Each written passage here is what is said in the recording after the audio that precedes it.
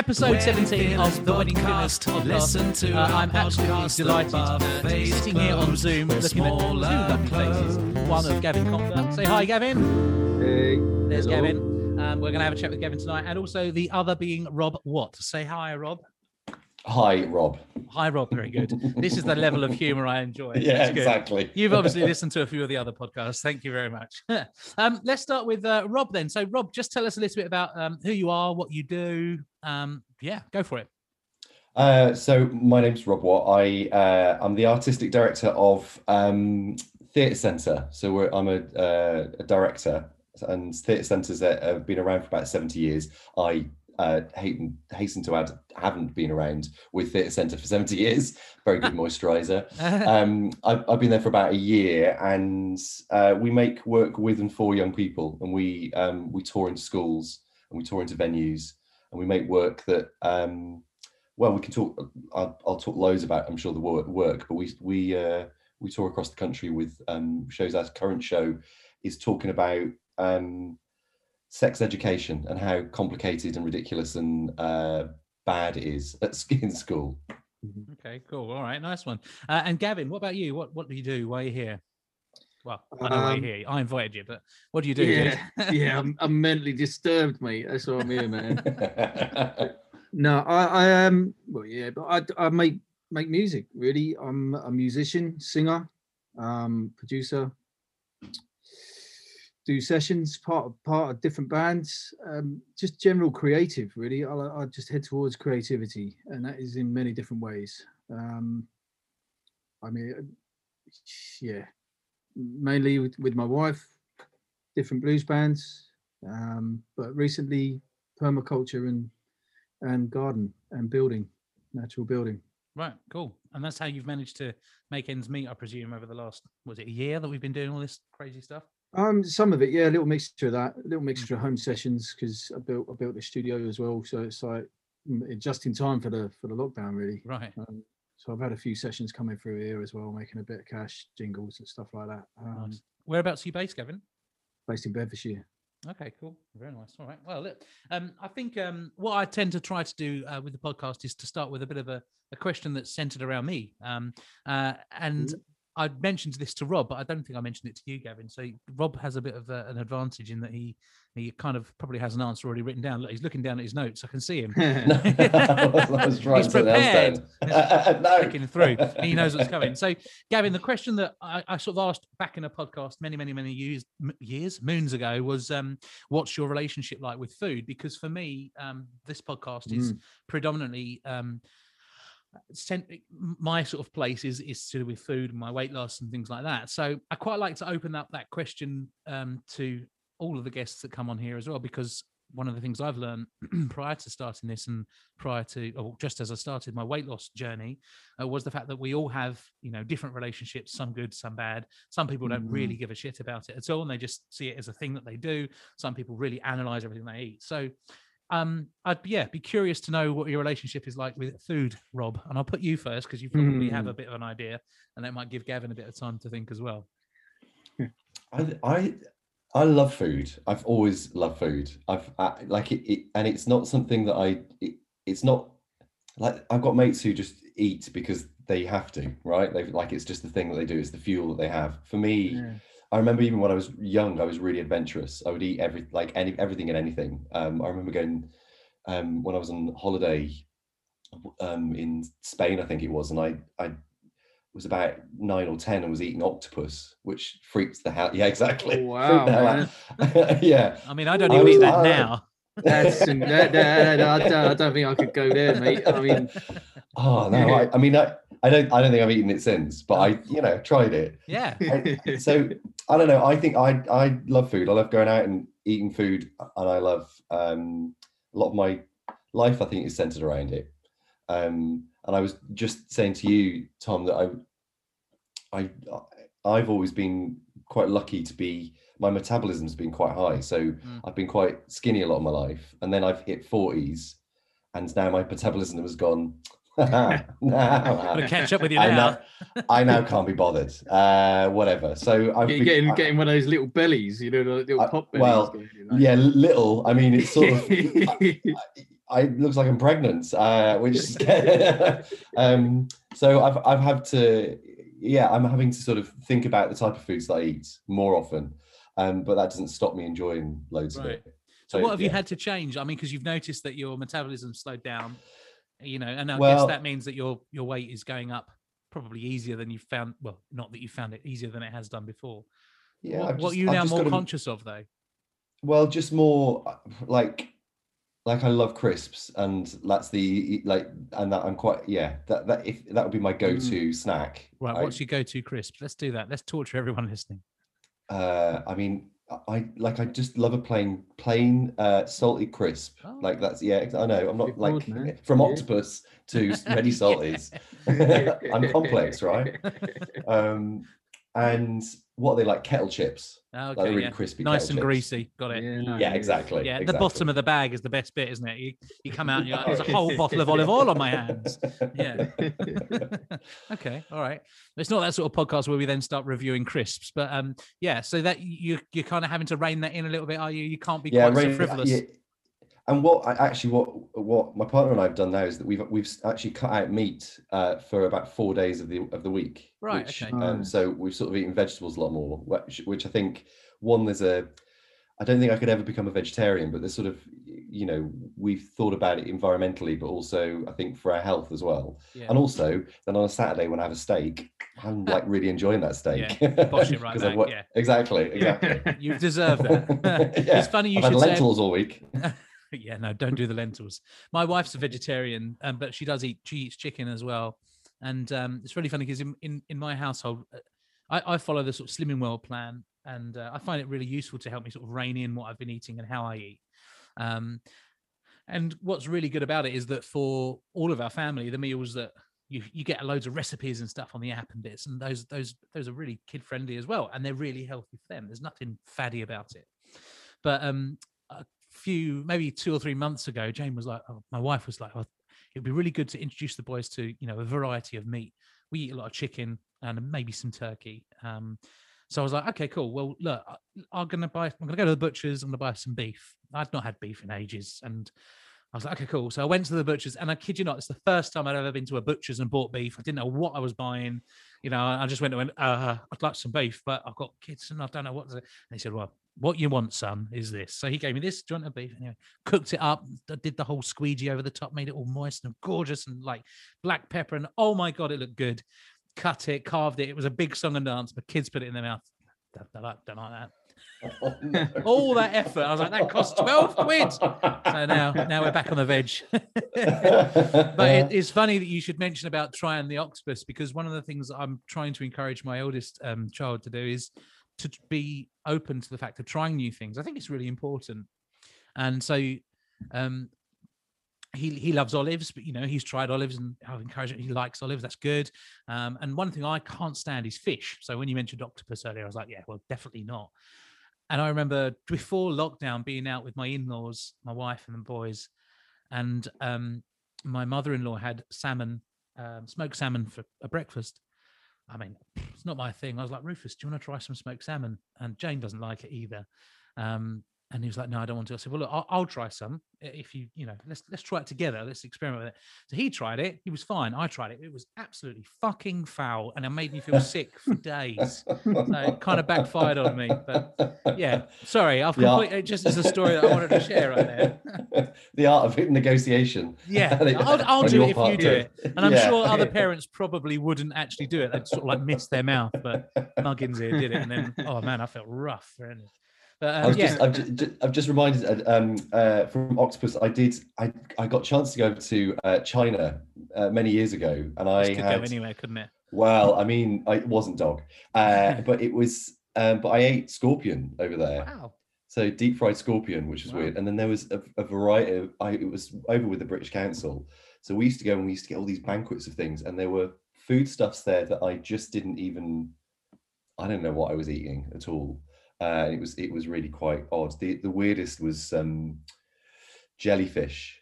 It was both Tom's face like what? It was both sort of like squidgy and brittle at the same time. Wow. And how was that cooked though? Oh, I mean, I didn't. I don't know. Because I mean, it already looks a bit like a poached egg anyway. So yeah. Well, I don't know, but it was certainly experience. Yeah. Not what I necessarily want to repeat. I wonder what nutrition it has. Yeah. Well, yeah. I might Google that. Not right now, but I'm going to Google it at the end. Yeah. Jellyfish. Maybe it's some sort of sensational diet. Maybe we've just stumbled across the next like jellyfish diet. Maybe it's so gross that you just don't eat it. Yeah. You will lose stones and stones. Oh, that's cool. Well, listen, Gavin, what about you, mate? What's the situation for you, dude? Me, man. I mean, I used to. What's the term? Eat to live. Is that the one where you just take it and then carry on? And just over time, with my wife is just a godsend in all that side of thing. I used to eat like a block of cheese out of the fridge, and that's doing me. I'm off. That's it. I can go another 24 hours. Done. Wicked, lovely. But then just over time, she's kind of educated me with food, and now I'm interested in being good to myself. So I'm way out there talking about all these animals and that, but I'm like a gluten-free vegan. So it's all right. Just air and dust, my friend. Yeah. So where do you think the whole sort of what did you say was eat to live thing came from for you? Was it just because it was convenient to be like that, or is that something that came from younger years? Or man, I just cared about living. Yeah. I was just cared about just out there doing shit. Yeah. Just like where's time the to vibe? eat. Where's the fun? Where are we going? What are we doing? Time's short. Let's have a go. And eating just seemed like a waste of time to me. This is like sit around and eat food when I could be doing something. I just had a lot of energy. I had a lot of energy, man. Yeah. And I still do. I have to get rid of my energy. Like the punch bag. I have to get rid of it because if I don't, it comes in other ways. So I have to change it and put it. Do you? So like you say, you're gluten? Is it gluten free and vegan? Vegan, gluten free. Yeah. Yeah. So what can you eat? Yeah, well, I mean, there's loads, man. The good thing about doing that is you become really good at cooking, and you actually start to like have an interest in food because you have to understand where all your nutrients are coming from, or your proteins are coming from. So you start to get really good at cooking. Right. I mean, you can eat. I mean, I just eat plants, mate. To be honest. I didn't mean it quite as dismissively as it sounded. Like, oh, what can you eat? Because one of our previous guests, he's been on a couple of times, Elliot. He's vegan, and it sounds fascinating. But I think at the minute with my boys, I think it's something that I might just maybe do that a little bit later on down the line. But yeah. I remember having what did I have? Vegan chicken. Well, not chicken, but vegan fajitas. And with jackfruit, that's the thing, isn't it? Jackfruit. Yeah, jackfruit. It tasted wicked. So yeah, I'm all for it. Yeah, it's a good one, man. It's a weird old plant, but it's tasty. Yeah. Yeah. It's sort of madness that you've gone from eating just for living to like veganism and gluten free, which means that you've got to really think about what you're eating, right? Yeah, totally. I mean, originally I went vegan because my wife went vegan, so it's like, okay, easy life. I'll just eat what you're eating. That's cool, And then I got into it, and then the health benefits were like off the scale, and then I ended up more energy, more focused. Everything was clearer. I wasn't going to the dark place so often, And then I coupled that with she went gluten free, so I was like, okay, let's do that. I'll go gluten free. And have you noticed a change since doing that as well? Yeah, amazing. Really? Yeah, like in the belly, really? Everything to do with the belly, and I haven't been ill. Well, probably I had COVID, but. Apart from that, I haven't been ill. That old thing. I don't even go there, mate. Oh, mate. I'm sure we will, but it's I can't highly recommend it if you want to take care of yourself and look after your body and feel amazing. It's in that side. You couple with that with exercise and meditation and yoga, and you put all the bundle together. Yeah, you definitely tend to. Yeah. Wow, sounds good, man. You see, you've got a lot of good processes that you go through. So you box. You're talking. I can see you got a punch bag behind you. Boxing. It's not really boxing. I just punch the shit out of it so I can get rid of the anger. Really. I wouldn't say there's any skill in there, mate. I just kind of fucking go rampage on it. Start smashing it with my elbows and shit. You know what I mean? And I notice it's in the studio, so it's obviously positioned in a place where like, oh, for fuck's sake! especially when recording, mate. Yeah, it's bloody bit late.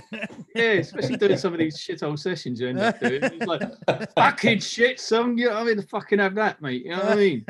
Like kicking the shit, come back like.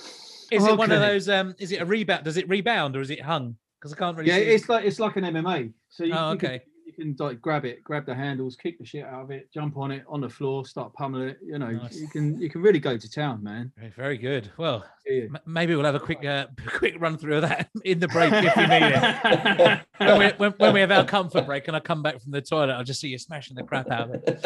Yeah, it's helpful when you're having an argument. You know, just before an argument begins, you can feel it. You can sense it, like sense the energy's changing. You're like, darling, I'm just going to go into the studio. You know, I mean, just got to bounce something down.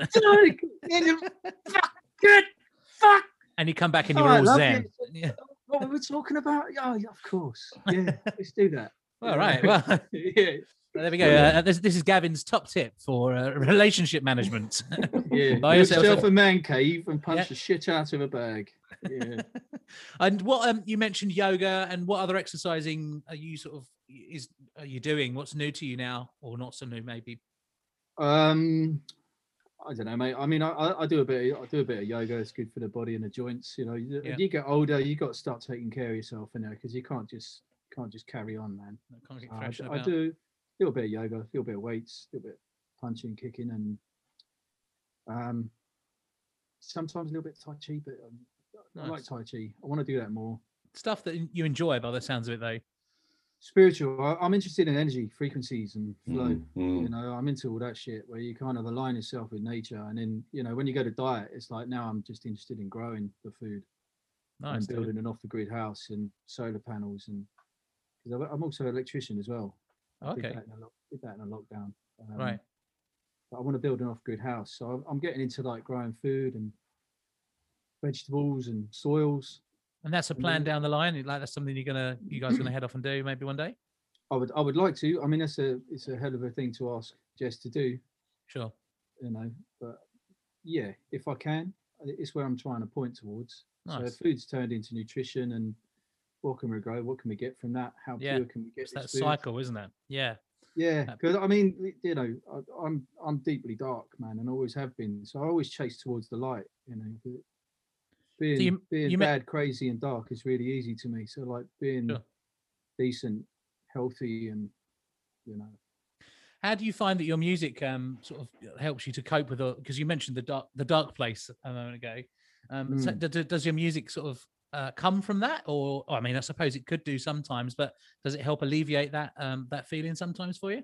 Yeah, it has done in the past. Yeah, it has done. But now I just want to make kind of positive and lighter music. Yeah, very cool. But yeah, it does. It really helps. It helps to get it out. I mean, basically, I think music is like it replaces the vibrations. It replaces what you're missing in your body. So whatever you put on, if you're in a happy mood, you put on happy music, and that kind of brings you back to center. Yeah. So by the time that you've enjoyed yourself and finished enjoying yourself to that tune, you're in line with nature again, whether you realize it or not. I believe it. It is a naturally occurring thing, isn't it? I mean, not that it's the same thing, but for me, where we've moved to, early morning, sunshine is literally sort of pouring through our kitchen window, and we're having a lot of building work done, and we've only just been able to sort of go out into our back garden a bit more now. And like early morning, the boys are up at around 6, 7. So I think it's probably not my line in the morning. So nice and early, the boys will be fixed up for their breakfast, and I just love sitting out on the little patio. And you hear all these birds singing, and like there's something about birdsong that just blows my mind. And even what I'm really amazed by is even like my 2-year-old, like he will be doing because those birds are there throughout the day, but they're most prominent at that time for me because there's no other sounds, apart from my kids shouting at Alexa to turn the TV on. But that's the only other sound. And fresh air as well. Yeah. Fresh, clean air. Man. It's just beautiful. And what fascinates me though is like Felix, he will be out in the garden playing. He'll be really engrossed in his play, and then he'll hear this beautiful bird song, which ordinarily, because of life getting in the way, we might miss. And I love the fact that he just was like, "Oh, bird," and it just it attracts him, and that is song attracting a 2-year-old, and ignore the fact that it's a bird creating that, and we know birds sing. It's a melody. So it is such a natural, powerful thing. I completely agree with Gavin about vibrations. I lived in London for a long, long time, and that's got its own vibration. There's loads, exactly, and it really, I hadn't quite realised how much it affected me, because I'm the same, Gavin. I really believe in like vibrations and sound wave and energy waves. Yeah. And we moved out of London. I moved out of London about 4 or 5 years ago. We're in the countryside now, and we have the same as you, Tom, where you in the mornings you hear the bird song, and that vibration, the difference in that song and in the frequency and all of those things, I really believe affects me in a really great way, in a positive way. And then sort of thinking back when I was in London and all of that noise, so much noise, and it's like that when a pneumatic drill's on and you don't realize it until it stops, right? But it's another layer, isn't it? It's another layer in your life, audibly. Yeah, completely. Completely. Man, I mean, it goes so deep when it comes to that stuff, because then it starts to it puts you into like in a state of fear, in a state of panic, in a state of worry. So then it adds like other stuff, and there's a whole layer upon layer upon layer. So you never get to that higher wave. You're always kept down in the big sluggish waves underneath. So you never get to that place where like happiness. In a show that I've used that twice in shows. So I'm a bit of a horror fiend, and there was 2 shows that we did which was sort of quite scary, and we layered really low frequency sub throughout. And so it was not the brown frequency, was it? Well, no, it wasn't. The brown would be horrifying. Layered the brown frequency underneath, man. Just to see, you know what I mean? Just testing. I wasn't that cruel. What was the name of the show, Rob? What was the name of the show? So there was a show called The Exorcism. Oh, right. It kind of goes well, really, mate, wouldn't it? This is the sound release, my friends! Release! Yeah. And they did, and the review was shit. That's all I'll just say. You will literally shit yourself. Exactly. Very good. Wow. But it was but the audience had a anything I'm going to say now is just got an image of audience shitting themselves. The was that they felt it before they could hear it. Yeah, definitely. And I think that there's like that's it's such a that again, film and theatre, and their use of music. It's there to. Completely. I studied. It's just I can't even get my words out. I studied media, and I love film and I love film music, and it's just the power of one sound. I think there's something on YouTube with Hans Zimmer and about the Dark Knight. The Batman, one of the Batman films that they created, and the leitmotif for the Joker, what's his name, Heath Ledger played, like they made that by like scratching razor blades down this cello, and he said I just wanted a sound that was so minute in its volume, but so disturbing at the same time, and obviously it's played whenever Heath is or whenever that character has done something, but it's just horrible, and like you said, it's the power of suggestion, isn't it? And the power of you're going to go and shoot yourself now, son. In the theatre. I mean, it's also a funny one, that isn't it? Because because it's a razor blade, assuming it would be quite an aggressive sound, but really it's kind of grating a thinner piece of metal on a string. So the thought is even more powerful in that they created this crazy sound. It's combination. That was what the predominant sound came from, and then of course it was the cello bow as well, and just many layers. It's fascinating. In that same show, the collaborator I had, he stretched a particular song by about 5,000%. So, and when we played it, it became this most beautiful sort of soundscape, because you sort of stretch this noise into a whole different thing. So the frequencies that you're experiencing over a short period of time, we sort of expanded, and it sort of became this whole different experience. More enjoyable. Yeah. Well, it's funny because Rob, before we started recording, you mentioned, obviously Theatre Centre is one of the things, the company that you're artistic director, is that right? It sounds very grand, that, doesn't it? It does. I would also like to know, just on a slight aside, what is a dramaturg? Oh God, I've no idea. I mean, it's got the word turd and drama in it, so that's all I'm saying. I'm Is it brought the tone turd? down. Is it No, dramaturg? well, no, it's not. It's dramaturg. Oh, It's just a running theme of this podcast at the moment. Yeah, no, it's terrible. It's just shit. A runny theme. A runny theme. Yeah, nice. Yeah. Not very solid. I failed my A levels. I'm trying to pull it back, guys. I'm trying to pull it back.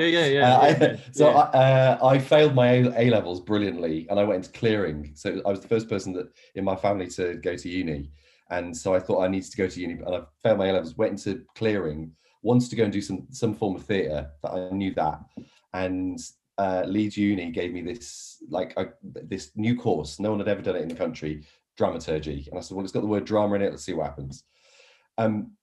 I won't bore you with it, but essentially it's like the philosophy of theatre. Why is it we do this stuff? Why is it that we tell stories? Why is it that the human condition is programmed for us to explore stories, whether that's through music, whether that's talking, whether that's through film? Why is it that we cling to that? Why do we gossip? And so it was sort of looking at that, and which is why then I then became super interested in story and telling it, and the why that's useful.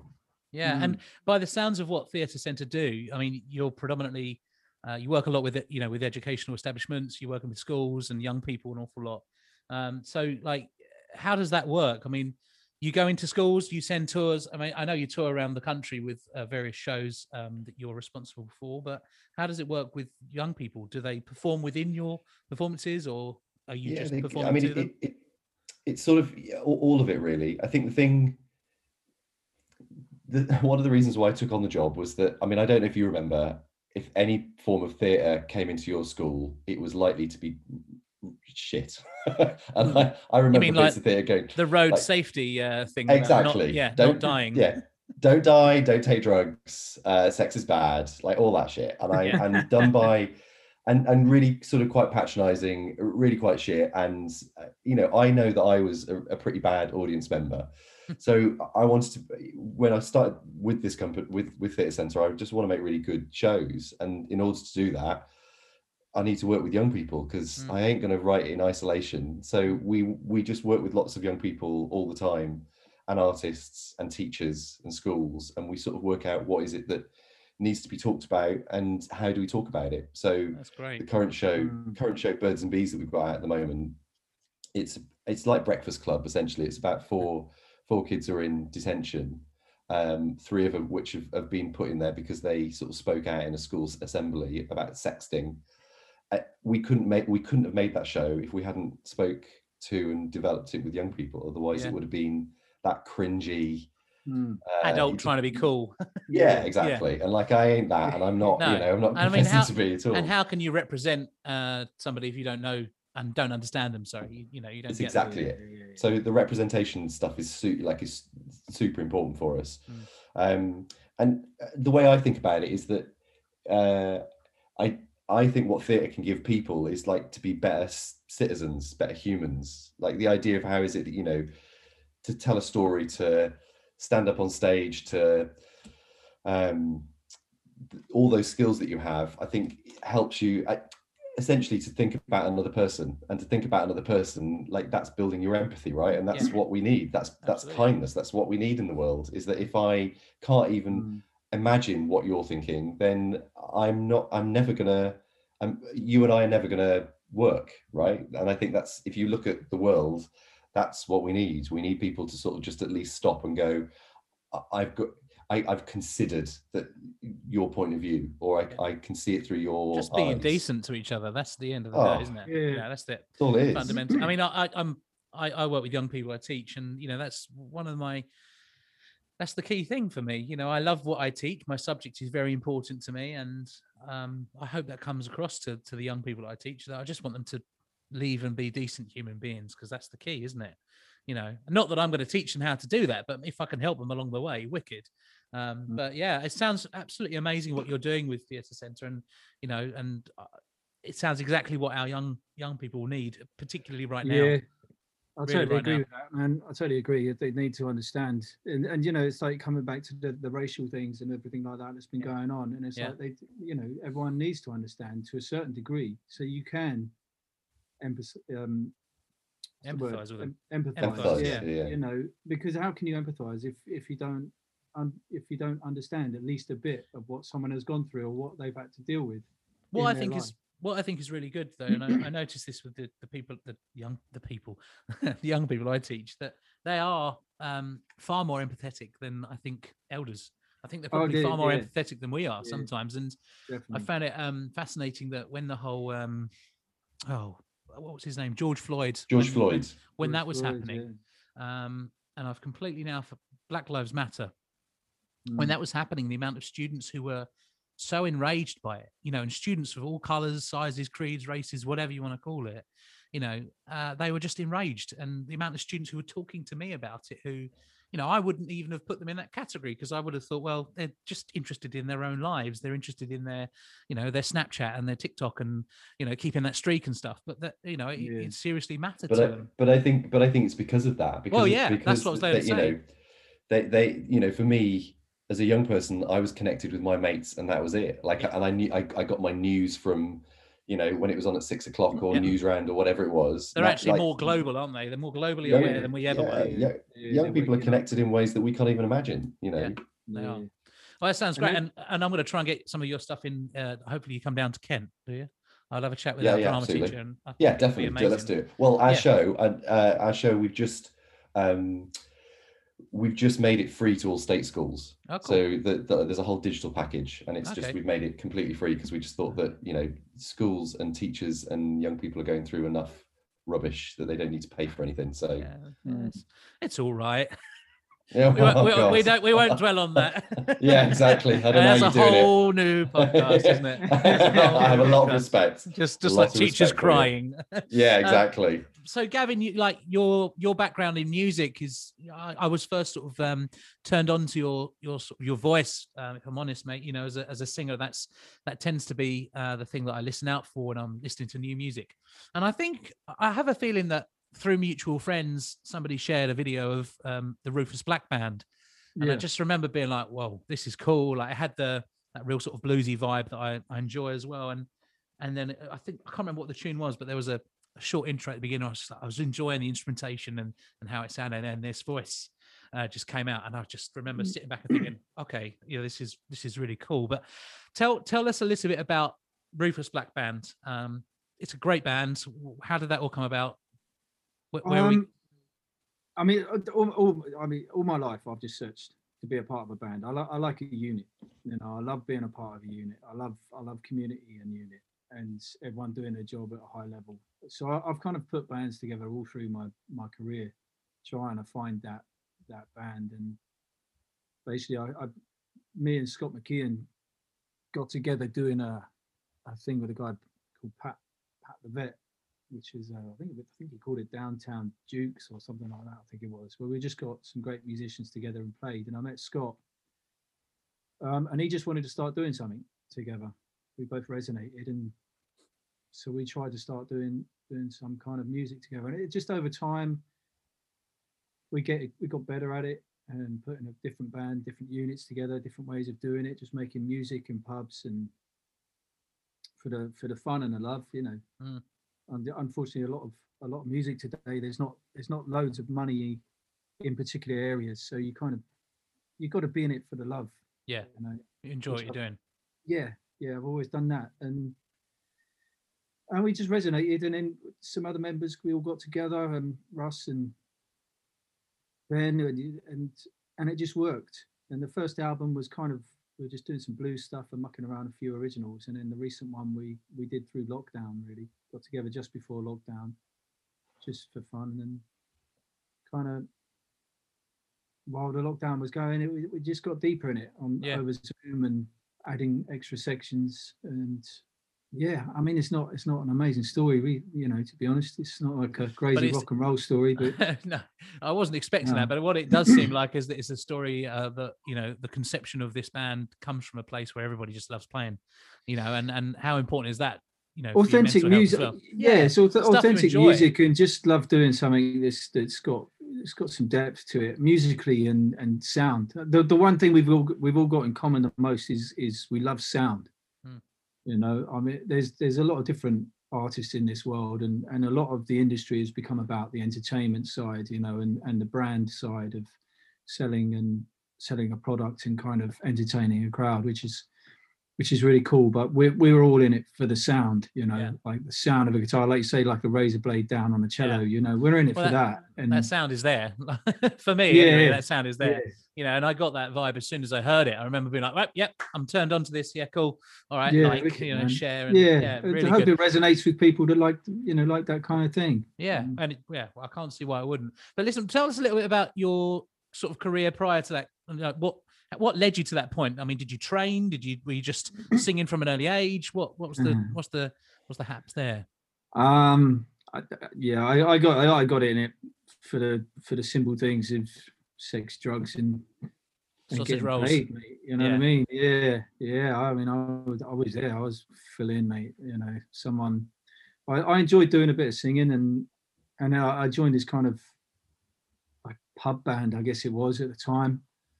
And I played a bit of sax at the time, so I played the sax and sang a little bit, and they gave me free beer and some money, you know, and then I got some women, so I was like, yeah, okay, I'm in again. And then the money got more, and then people wanted to do more gigs. The love of actual singing kind of came afterwards, really. Right. It was more for the lust of life. Yeah, well, I was in and it's taken me around the world, man. It's taken me a lot of crazy places and a lot of crazy stories. Well, that's part of the fun of it, isn't it? Like my motto when I was younger certainly was always saying yes to gigs. You know, even if I didn't know the people, I'd be like, yeah, let's do it. I'm going to go there, because you just never knew where it led to. And I'm so pleased that I have done that, and I still will, you know, because it does. You meet other people and you go crazy places. You do some pretty crazy things, and it's a beautiful community. Yeah, it's a beautiful community, and everyone's got everyone's back, you know. Yeah, and everyone's like-minded. They're all in it for that reason, I think, for the love of it.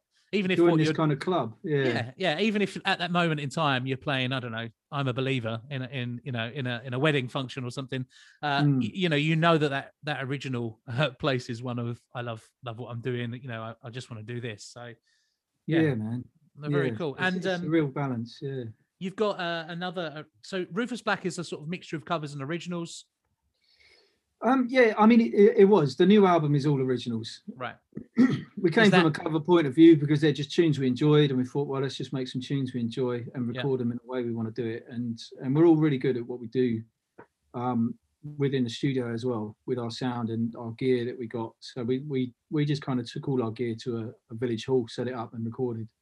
And is that out already, that album, or is it coming out? Or the first album's out, that's out there. And I'm sorry, I meant the new one. Is the new one out? The new one's not out yet. No. I think we released a few songs from it, and I think we've got one more song to come from that, and then we're going to put the album out. Nice. Well, make sure you share it with us. You know, we'll promote and do whatever we can to help share it as well, because no doubt from what we've heard already, or what I've heard already, I'm sure it'll be absolute kick-ass, mate. So you're gonna well. The good thing and not so good thing about these Zoom sessions is that I can extend the reach of people that I talk to, but it means we don't have in the studio live performances. But Gavin, you've actually already shared, incredibly efficient. I normally get it afterwards, so thank you. You've already shared a couple of tunes that we're gonna play throughout the podcast today. So this first one was you co-wrote with Scott, is that right? This is Scott McKeon's album that's coming out. This is his first single. It's a guitar album, you know, but wanted to put a few textures on it, and this song just ended up getting made. We just wrote it in the studio on the day with some killer. I mean, these musicians are some of the most amazing musicians the UK's got to offer. It's really a high level, a high standard. I'm grateful that you've shared it with us, and I'm very much looking forward to everyone out there listening to the podcast having a listen as well, because you sent it quite so early. I got a chance to listen to beforehand, which is not normally the case, and it's right up there with the sorts of things that I'm into at the moment. But who would you say that Scott's influenced by? Well, definitely Stevie Ray Vaughan. Yeah, Ray Vaughan. It's Ray Vaughan, isn't it? Yeah. I always get it mixed up. Definitely Jimmy. Mm-hmm. I mean, just Just all those legends. Eric Clapton. Yeah. You know, the Birds. I mean, all of those kind of old blues. B.B. King. Yeah, and you'll hear it in his playing. This is the tune "Third Eye Witness." Third Eye Witness. Yeah. Yeah. Cool. All right. Well, listen. I'll let you do the introducing because I haven't quite fathomed out his surname yet, and you do it so much better than I do. So, Gavin, what are you going to play for us first of all, mate? We're going to play Third Eye Witness.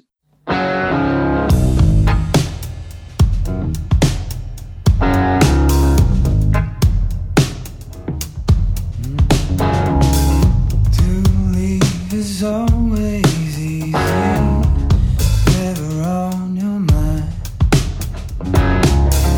Ready for the breeze under your eye.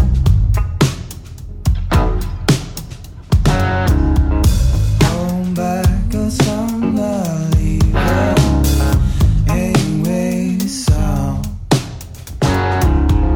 We're glowing and singing some.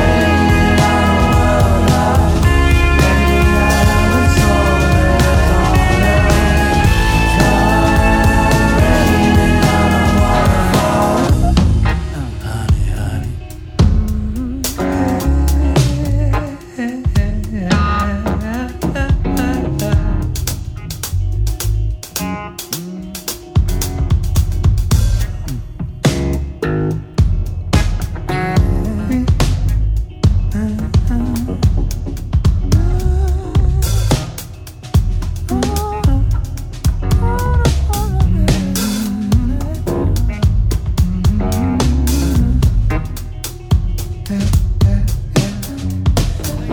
was just thinking there. I was having a conversation with a writer yesterday about like what is masculinity and men and the idea of shape and all of that. Shit, that's a deep fucking question, man. I'll tell you what, not to pause the conversation, but we're going to start here. Is that cool with you Great. guys?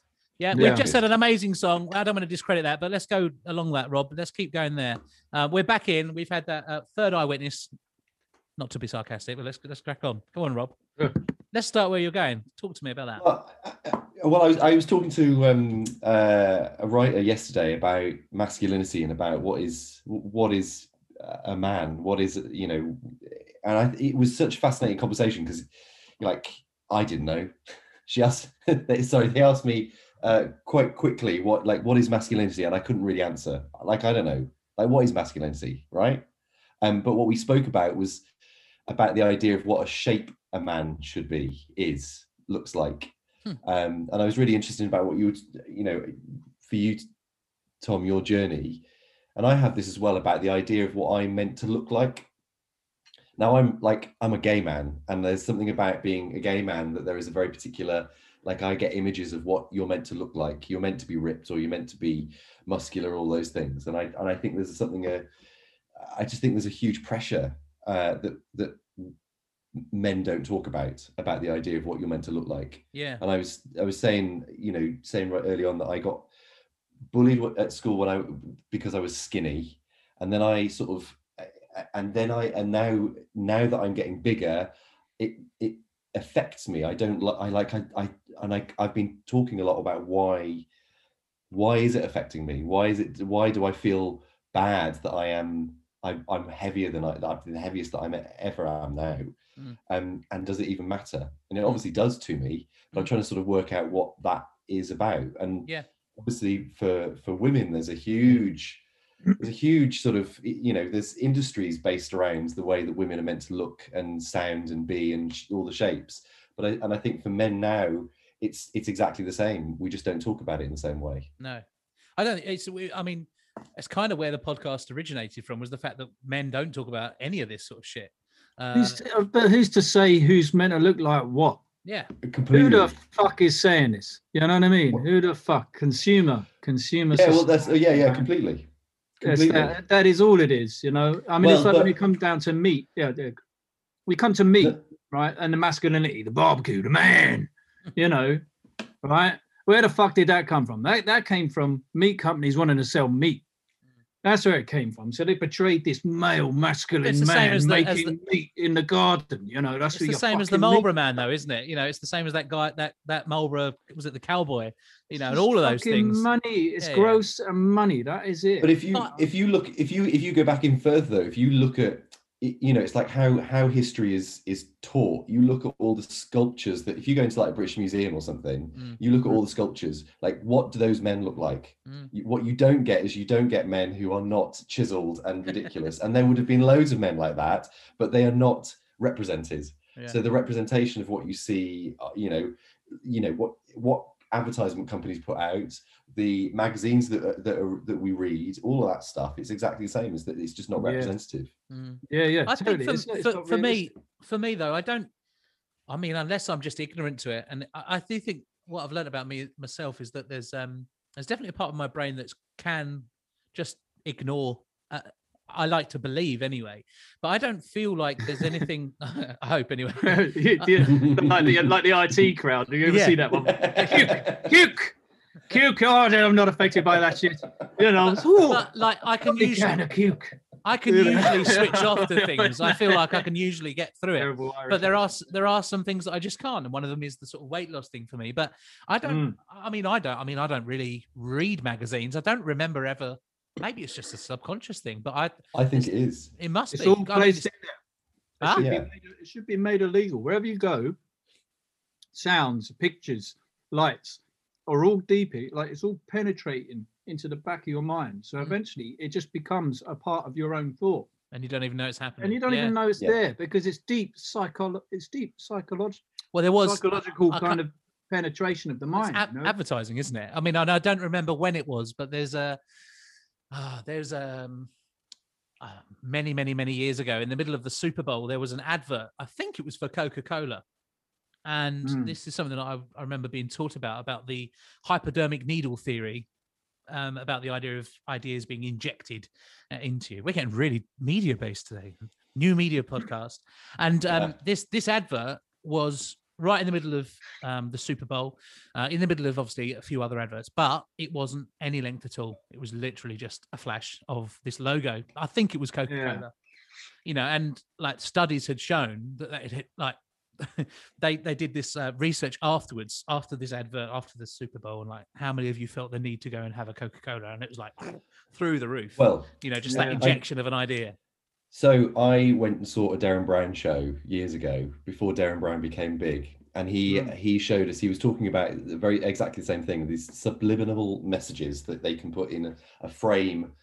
It's illegal now to do the similar thing, but he said that he couldn't show this on TV, and he showed us a film, and he said that there will be images in there that you will not aware of, but your brain will pick up. Yeah. And 4 of you will get up from your seats, and you will come and arrive on the stage with me. You don't know how and you don't know why, but this film will do that. I was like, okay, whatever. Starts the film. I can't remember any of the film, but I do remember shaking his hand on stage. And me and 3 other people were stood on stage, and it was the weirdest feeling, because and he knew exactly which seat I was sitting on, because he had programmed all of that in. And he revealed that at the end, but there was nothing in this film that said, you on that seat, stand up. And he was just showing the power that people can have on you. The power of the mind as well, though, to pick up on that. Yeah, and that subconscious and the unconscious. I think it would be really cool to get you guys in on a podcast with Elliot one day, because Elliot's a guy I keep on referring to, or was referring to in the break, whilst we listened to your tune, Gavin. He's deep into all this stuff. It'd be wicked to get you guys in with him as well, and just to have a chat. It'd be fascinating to do that. So I think it's all real, man. It's all real, and it's like people say conspiracies and all this kind of shit, but it's deep. It's years of deep training of learning how to manipulate the human mind. You can't manipulate someone physically, so why the fuck are you allowed to manipulate them mentally and control another human being by the mind? Why is that allowed?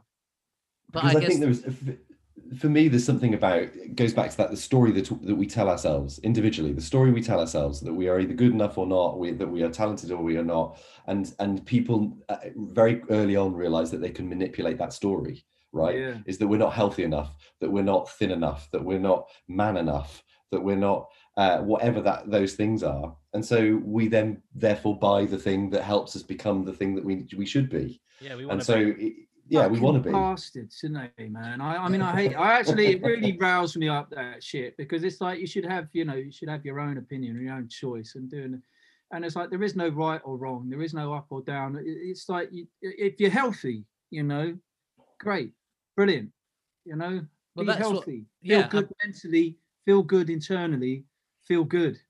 That is being healthy. Gavin, completely, and I can see, Gavin, why you want a house in the middle of nowhere. Now I can see why that you want to be off the grid. I want to choose what goes into my head, what goes into my body, and I don't want it to be from some factory and some added chemicals. I don't want it to be. But you can also see how Trump did exactly the same thing. You can see that how someone can incite a way of thinking, a being, a movement, a riot.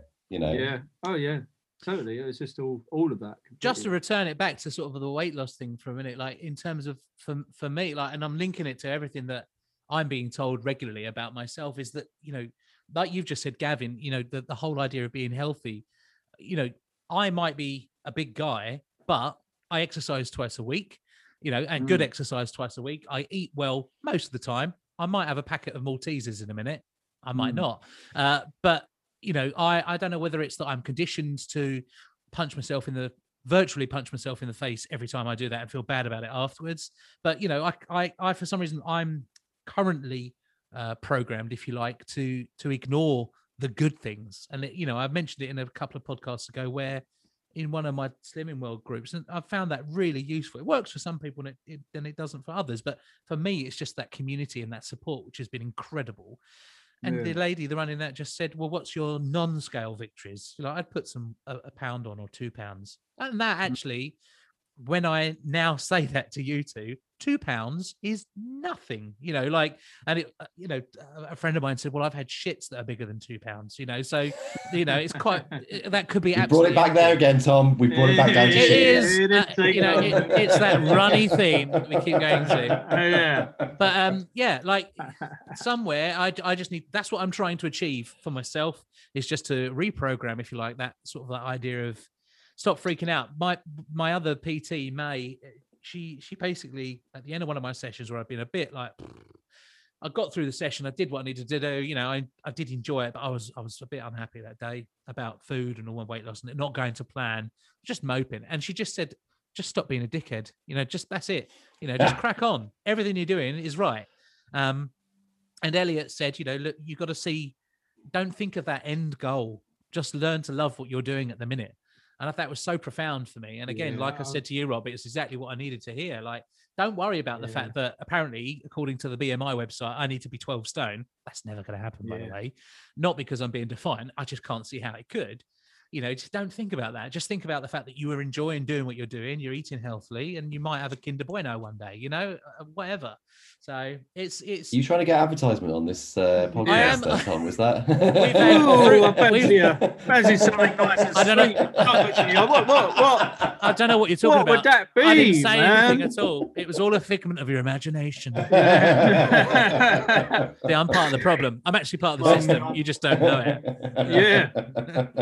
Yeah, man. I mean, I think it's I think you just got to focus on the moment, mate. Not worry about tomorrow or yesterday. Yeah. Just now. It's hard enough. This moment right now is hard enough. Absolutely, and I'm learning that. But and that's the advice I would give others, and that's certainly the advice I'd give the young people I teach. And I just almost need to practice what I preach a little bit, and I know that. I just don't hear it sometimes, but I'm learning, and that's what it's all about for me. So, yeah. I'm curious. I mean, we spoke about what's happening at the moment, and hopefully there's sort of some light at the end of the tunnel with the year that we've had. And I think it goes without saying that it's been a pretty rough year for the industry that we're all in. But it is interesting to know and to sort of learn how people have coped, how they've adapted, and how they've changed to deal with it. So, I mean, like Rob, in our little break in between when we were sort of listening to your tune, we were talking about the fact you've not been to your office for a year. You've not done that sort of part of your life is almost on hold. So for you, how's it sort of been? You're working from home. How was that for you initially? Like, were you able to actually work as efficiently as you normally would? Did you find it tricky? I mean, I've been ticky. I mean, I was for many years I was a freelancer, so I was going from project to project. So I could sort of, the idea of working from home actually was fine. I think that the fact is that my job is really social. I mean, usually in rooms with people making stuff, right? And so that then became really weird. And this, as much as Zoom brings lots of people together quickly, it's just, we know it's just not the same experience. No. We're literally boxed in. There's a barrier to that.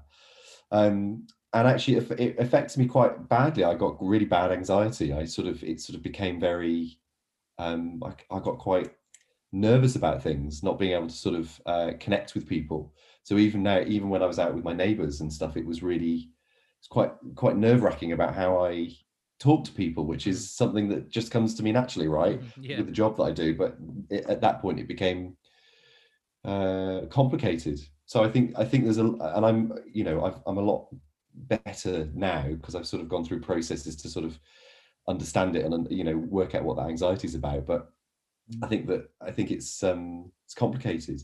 And I'm quite efficient now on emails and on all the working on my computer and stuff. But I'm sat down. Like the idea of sitting down 7 hours in a day. Yeah, it's bloody awful. Yeah. It really is. And so I've started cycling. I've got myself a spin bike.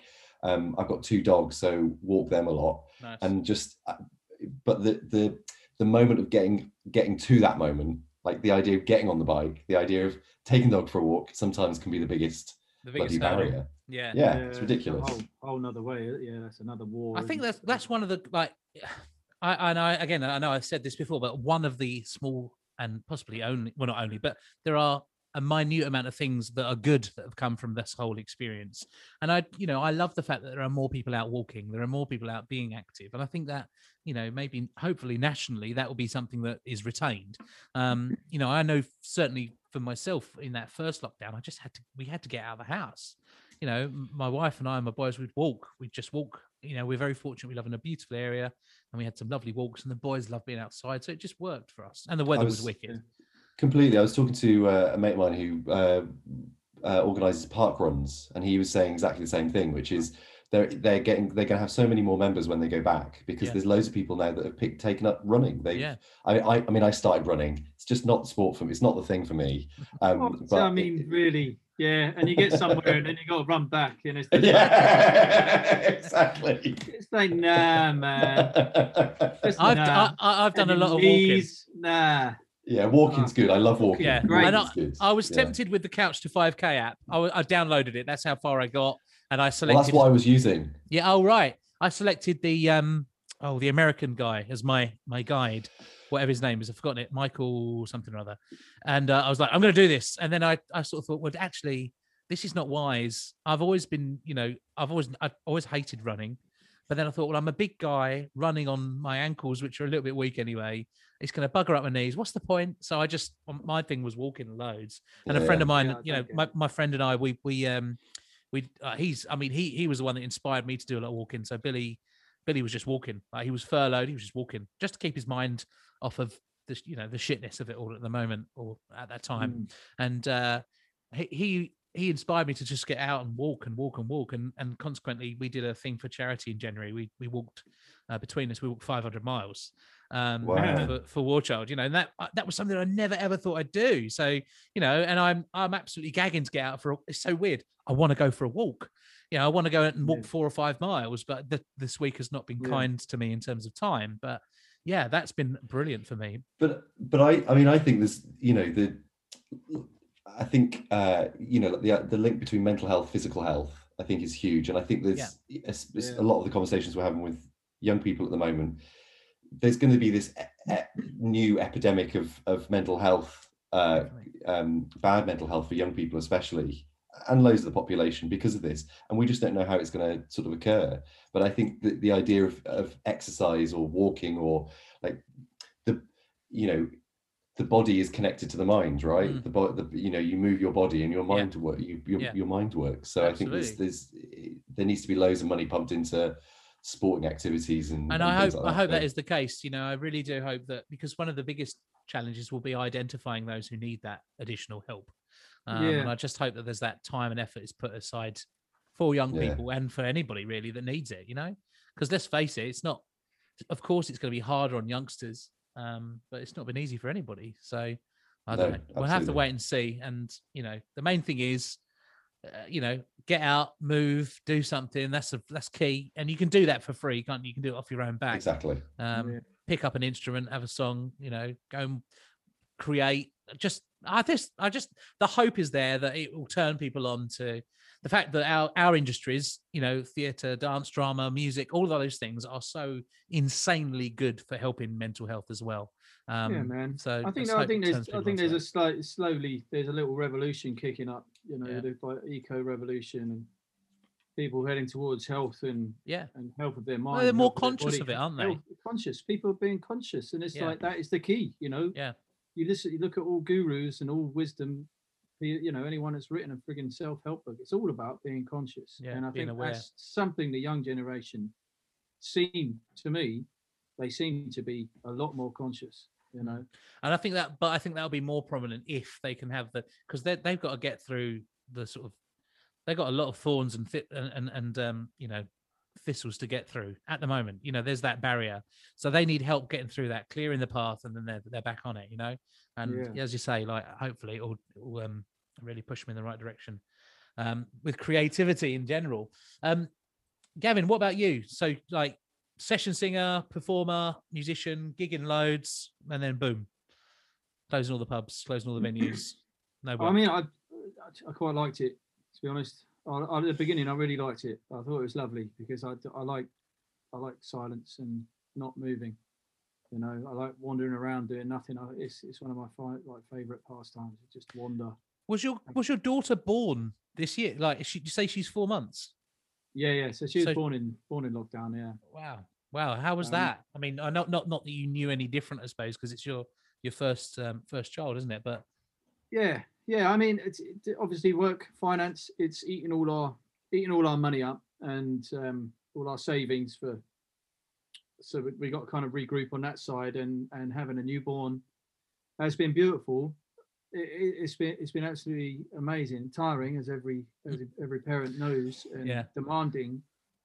But we caught COVID, we caught it, the vid from, I believe, possibly hospital, from one of the checkups or something. It was going on. It's the only real place we can put it back to, right? Because we're pretty good with all that. But it absolutely devoured us. It devoured the whole family. You know, it devoured me. I couldn't. This was Christmas time, so I spent Christmas on my own. Oh, and I called you. I think I phoned you just after you got better, didn't I? You'd started to come around for it. Yeah, man. I mean, it lasted forever. It was like I think it was like 30 days we ended up doing in isolation. Wow. It just lasted so long. And I had it. Jess had it. Ava had it. She had like a rash all over her body. So it was all completely out. And then my mum caught it as well. And, you know, it's in the hospital. She ended up with blood clots. Oh, God. You know, oxygen levels were low. You know, it really took us. And that coupled with no finance coming in and just being absolutely wiped, it's then started to attack the mind, you know, and it kind of just attacked everything. And it took a while even to be able to just understand. It attacked us mentally, not just with an illness like a flu-like illness. It was like I could not work out how to use logic anymore. You know, I mean, as in the DAO, as in like the creative software. You know, to produce in that, I couldn't remember anything or figure out how. It was like I'd lost something. Cognitive. It's come ability. back now, but there was a big period where mentally I just couldn't make sense. You know, and I felt anxious. I felt even more depressed, and it heightened everything, and not just in a physical but in a mental. It's like, I don't know if people are talking about that side as much as it is creating, and apparently these are all things of COVID as well. Right. Well, there's the long COVID thing that people are talking about more and more now, aren't they, where, you know, the well, not the side effects, but the impact of having it, you know, just knocking people for six for a very, very long time. And Jane, my wife, just before not just before I left, but just as we were eating lunch earlier, for some reason brought up oh great, talking about, and it came from nowhere, we were eating cheese and toast. Just before my stroll into the living room. But she was saying that you know, she'd been reading that, you know, the importance of rest if you have COVID, because it, you know, it just the impact on the brain, as well as, you know, all the other, you know, physical things that it does to you. But, you know, the fatigue levels alone, you know, are just a whole new level that, you know, nobody's ever used to. So absolutely beyond it all. And I'm pleased you're all through it, mate. I'm pleased. Pretty much. There's still little bits left. There's still lingering symptoms here and there. Has it affected your voice at all? I don't believe so. But I mean, I haven't, you know, I sing in the studio for stuff, but you know, you can't be going out doing a gig every night and singing for a couple of hours, dancing. You know, I believe my voice is definitely going to need some conditioning before getting back into it, because I think I'm not as strong vocally as I was. I think that's something that a lot of, well, I mean, I know I've got in touch with my vocal coach and I've said, I need to be match fit. You know, I've got, you know, if all goes to plan, I've got gigs, you know, and so I think I was trying to sing in the car the other day and just felt just tight, you know, and I know I'm not warmed up or anything, but I just thought, this is not cool. You know, my last gig was back in October, and so, you know, that's still a long time ago. It's like what you were saying, Tom, about going to the gym, right? So if you don't go to the gym for a year, then you're going to be weaker. You're rusty, and I really felt that. Normally, like, I just sort of, I've never noticed that quite so prominently in my voice, anyway. I've had a couple of vocal operations, so I think I'm very conscious about good vocal health for me, and you know, generally, I'm an advocate for good vocal health. So, booked it in. I'll go and get myself a little vocal massage as well. And Nice. have you had one of those, Gavin? Nah. What on earth is it? Yeah, What is weirdest. You can have. There are two things that I've tried. A vocal massage was incredible. And what was the second one, Tom? Well, basically, they get a whole tube of butter, and then it involved a little bit of lube, and then I was on stage with Darren Brown. I don't know, like they just sitting there. But the other, I had vocal osteopathy as well, which is just that was a whole new level of weird for me. But the vocal massage stuff, if like Gavin, if you're feeling vocally fatigued or anything like that, it's seriously good. It's so good. Yeah, and if you ever wanted, I'll pass the number on. But yeah, but it's so like it feels so invasive, but also quite nice. It's just a bit of an odd thing, but yeah. I'll give it a go, man. I'm up for it. Yeah, Give it anything. I'll sort you out a number. She's very good. So look, you've had to adapt, Gavin. Obviously, what were you doing to sort of bring in the finances? Because I mean, obviously for Rob, Rob, you had projects still on the go and things that you could conceivably do, couldn't you? Or did it all go on hold for you? Oh no, I mean, I was so lucky, and I think that 6 weeks before pandemic, I got this full-time job, and I've been a freelancer previous. So I didn't know how lucky I was, got the job, and then the thing that I absolutely, when pandemic hit, the thing that the exec director Emma and I dedicated ourselves to do was to employ as many people as we could, because they're the amount of artists who have not been paid, the amount of artists, and it shows, isn't it, that our industry's built up on freelancers, and all the money was in venues and buildings and like places. So we just wanted to employ as many people as we could. So I was super lucky. So we had loads of projects on. I still made work, but we wanted to be as useful as we could. So I'm hoping that lots of artists have got money in their pockets because of us.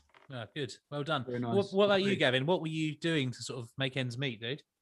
I mean, to begin with, we've had just a few sessions coming in, do a lot of kind of jingles and library music writing.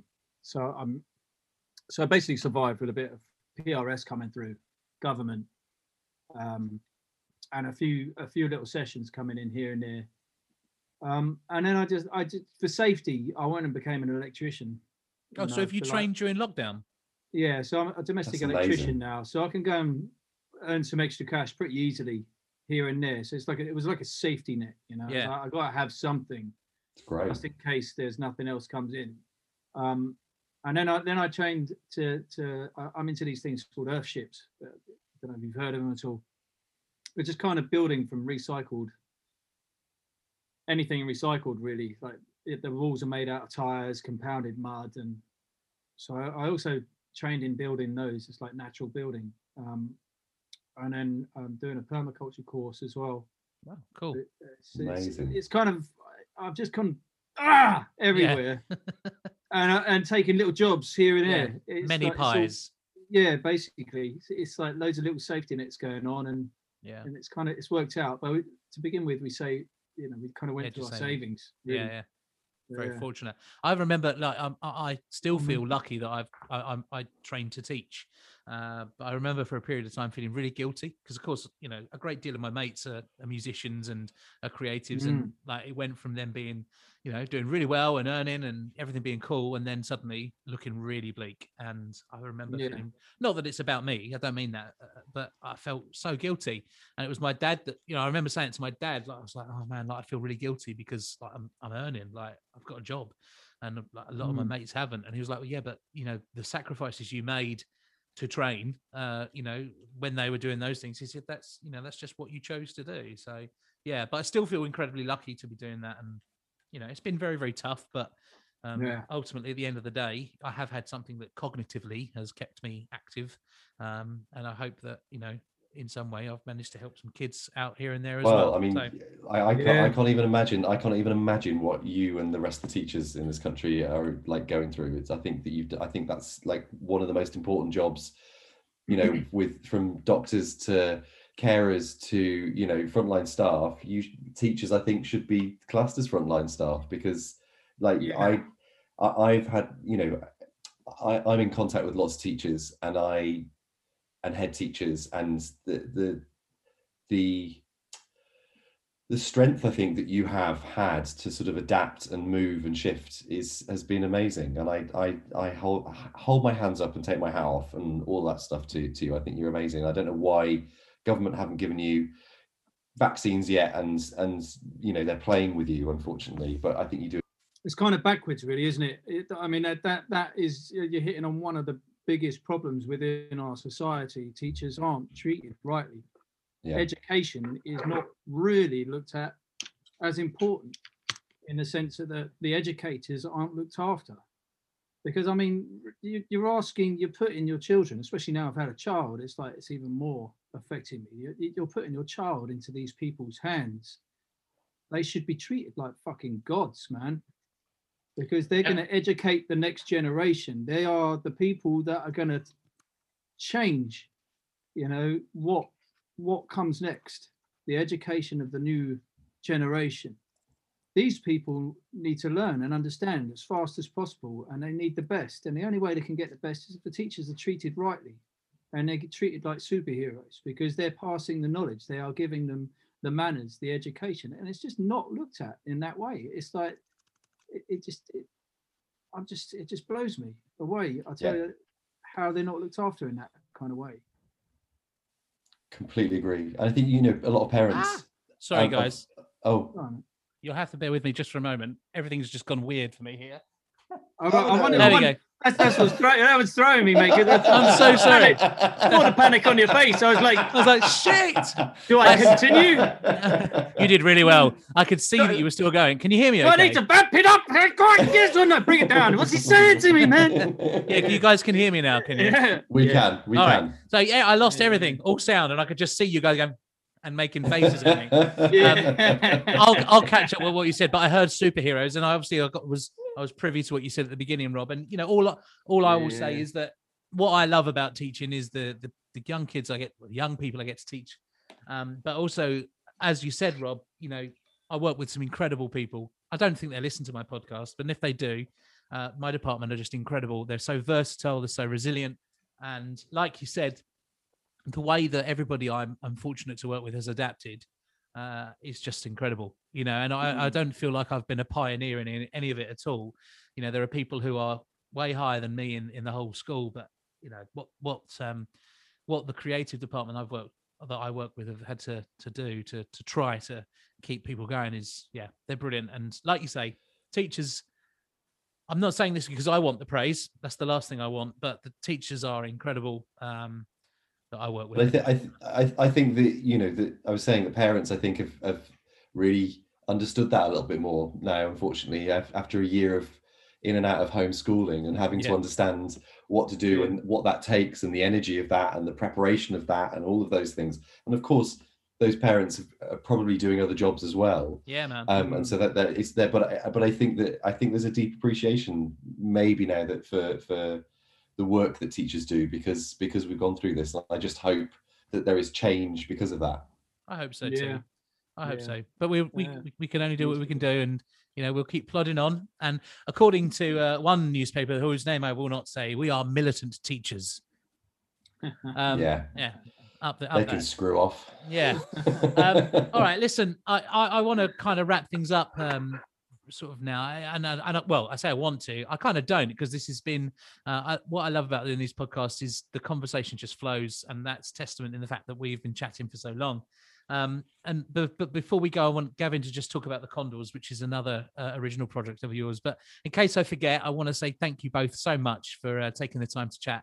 It has been cheers, mate. Brilliant. It's been absolutely awesome, and it's, as I said already, it just felt really natural and felt exactly like we're sitting around the table having a beer, or whatever we're having.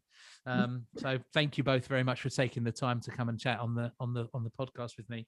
But before we sort of wrap up, Gavin, tell us a little bit about the Kondoors, because I know, again, this is something I've seen that you and your wife is a formidable singer as well. It's fair to say. And this is something that you and your wife work on together. Yeah. I mean, we just started singing together and it worked and blended really well, so we started to write some tunes. I mean, we've written together for ages for different things, projects, library music, and then we just thought we'd start making our own tunes, and had the access to great musicians, and And the rest started is to write about the relationship, really. Yeah. It's a great way of voicing it and dealing with kind of any issues that crop up. Well, yeah, because working with your wife it's hard. Yeah. When you work with a collaborator, you collaborate with someone. It's strange, isn't it? You go in a room with a stranger and you collaborate.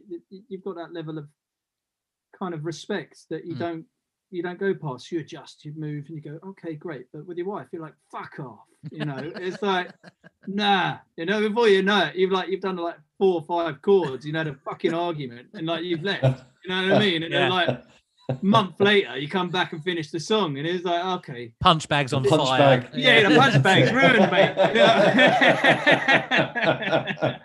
You got that on subscription, haven't you, from Amazon? You literally like monthly subscription. Yeah, they just keep coming. Yeah, well, it really helps you deal with a lot of kind of issues within your relationship. It's a bit like therapy. See, there's nothing my wife doesn't know about me, and there's nothing I don't know about my wife, and she tells me it's really open. And well, that's the partnership, isn't it? Yeah, and we've been together 17 years now, so it's amazing. Like it's really, it takes you to the limits. Yeah. Oh well, listen, and I think we are about to hear that quite amazingly. I text you. I mean, Gavin, as I said at the beginning, sent these tunes over, so I had to listen to them, and genuinely, and without doing the whole usual sort of lovey music industry, oh my god, it's brilliant, because I hate that, but this tune absolutely blew me away. Tell us a little bit about, it's called Glorious by the Kondoors. Just tell us a little bit about it, mate. So I get a lot of depression here and there, not so much nowadays, because I'm working a lot on that with all the stuff we've been talking about, exercise and all that, but it's basically about Jess kind of saying to me that it's all right, in the dark times, and when you go there, just saying it's kind of like a lift me up to me, really. So I thought it was kind of appropriate for these talks. I think it's incredibly appropriate, and I hear that in the lyrics. So thank you very much for sharing it with us, and hopefully everyone out there listens to it and enjoys it as well. Rob, what Theatre Centre? How can people get in touch with you if they want to know more about what you guys do? Our website is theatre-centre.co.uk. That's probably the easiest way of getting in touch with us. We're on socials and all that. Amazing. Thank you so much for spending the time with us today, Rob. I very much appreciate it. Absolute pleasure. And Gavin, what about you with your various projects? How can people get in touch with you or learn more about what you're doing? I guess the Kondoors, the Kondoors on all your socials, add the extra bit for whatever it is. And Rufus Black, I know there is a Spotify thing of me, but I only signed up the other day because I'm not particularly great on those kind of social sides. But yeah, just type in the Kondoors. Just find them. Black, yeah. Scott McKeon. Cool. And we'll put it in our little profile-y bit on the podcast as well. Yeah, wicked. Okay. Gavin, thank you both. Well, Gavin, thank you very much. And thank you both very, very much as well for sharing your stories and your chat with us today. We're going to wrap the podcast up with Glorious by the Kondoors. I hope you enjoy it as much as I did. Thank you both very much. There we go. Woohoo! Nice one.